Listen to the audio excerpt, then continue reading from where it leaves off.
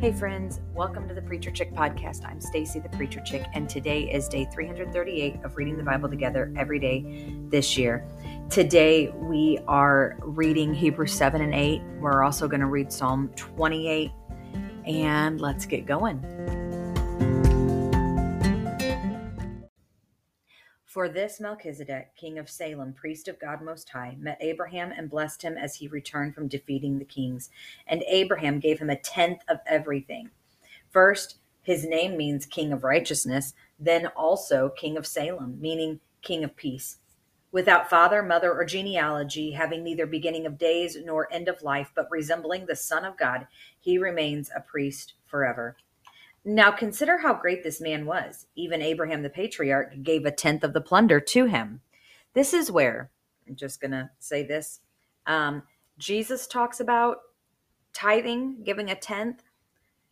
We see this in the prophets, but this goes back to even before Moses. This goes back to Abraham. Abraham gave a tenth, okay? So people who want to say that tithing is a construct. Nope. Tithing is a principle. Tithing is a commitment. Tithing is biblical. And it goes all the way back to Abraham. There we go.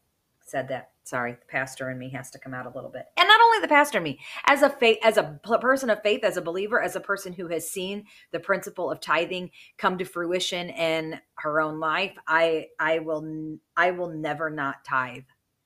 I will never not tithe because it works. And we'll just leave it at that. Okay, so the sons of Levi who receive the priestly office have a command according to the law to collect a tenth from the people. That is from their brothers and sisters, though they have also descended from Abraham. But one without this lineage collected a tenth from Abraham and blessed the one who had the promises. Without a doubt, the inferior is blessed by the superior. In one case, men who will die receive a tenth, but in the other case, Scripture testifies that he lives. And in a sense, Levi himself, who receives a tenth, has paid a tenth through Abraham, for he was still within his ancestor when Melchizedek met him.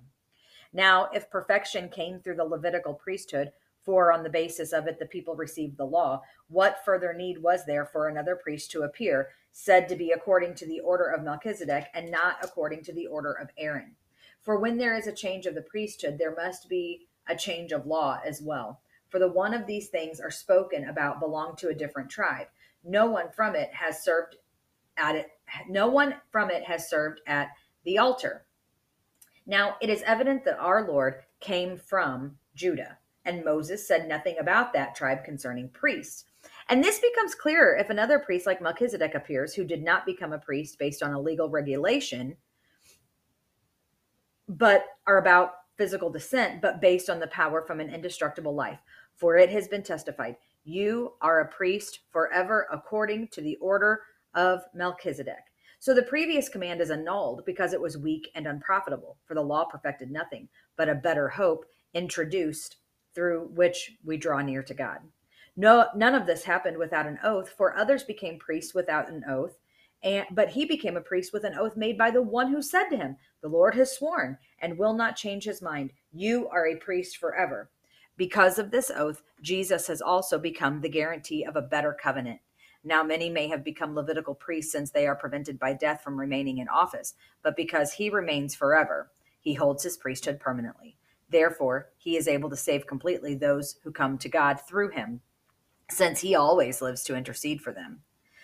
For this is the kind of high priest we need: holy, innocent, undefiled, separated from sinners, and exalted above the heavens. He doesn't need to offer sacrifices every day as priests do, first for their own sins, then for those of the people. He did this once for all time when he offered himself. For the law appoints as high priests men who are weak, but the promise of the oath which came after the law appoints a son who has been perfected forever. Now, the main point of what is being said is this: we have this kind of high priest who sat down at the right hand of the throne of the majesty in the heavens, a minister of the sanctuary and the true tabernacle that was set up by the Lord and not man. For every high priest is appointed to offer gifts and sacrifices. Therefore, it was necessary for this priest to also have something to offer. Now, if he were on earth, he wouldn't be a priest, since there are those offering the gifts prescribed by the law. These serve as a copy and shadow of the heavenly things, as Moses was warned when he was about to complete the tabernacle. For God said, "Be careful that you make everything according to the pattern that was shown to you on the mountain." But Jesus has now obtained a superior ministry to that degree. He is the mediator of a better covenant, which has been established on better promises. For if that first covenant had been faultless, there would have been no occasion for a second one.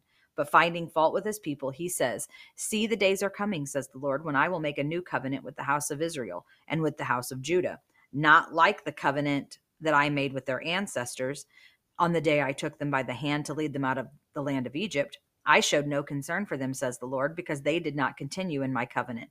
For this is the covenant that I will make with the house of Israel after those days, says the Lord. I will put my laws into their minds and write them on their hearts. I will be their God, and they will be my people. And each person will not teach his fellow citizen and each his brother or sister, saying, 'Know the Lord,' because they will all know me, from the least to the greatest of them, for I will forgive their wrongdoing. I will never again remember their sins." By saying a new covenant, he has declared that the first is obsolete, and what is obsolete and growing old is about to pass away. And for Psalm 28. Lord, I call to you, my rock. Do not be deaf to me. If you remain silent to me, I will be like those going down to the pit. Listen to the sound of my pleading when I cry to you for help, when I lift up my hands towards your holy sanctuary. Do not drag me away with the wicked, with the evil doers who speak in friendly ways with their neighbors, while malice is in their hearts. Repay them according to what they have done, according to the evil of their deeds. Repay them according to the work of their hands. Give them back what they deserve, because they do not consider what the Lord has done, or the work of his hands. He will tear them down and not rebuild them. Blessed be the Lord, for he has heard the sound of my pleading. The Lord is my strength and my shield. My heart trusts in him, and I am helped. Therefore, my heart celebrates, and I give thanks to him with my song.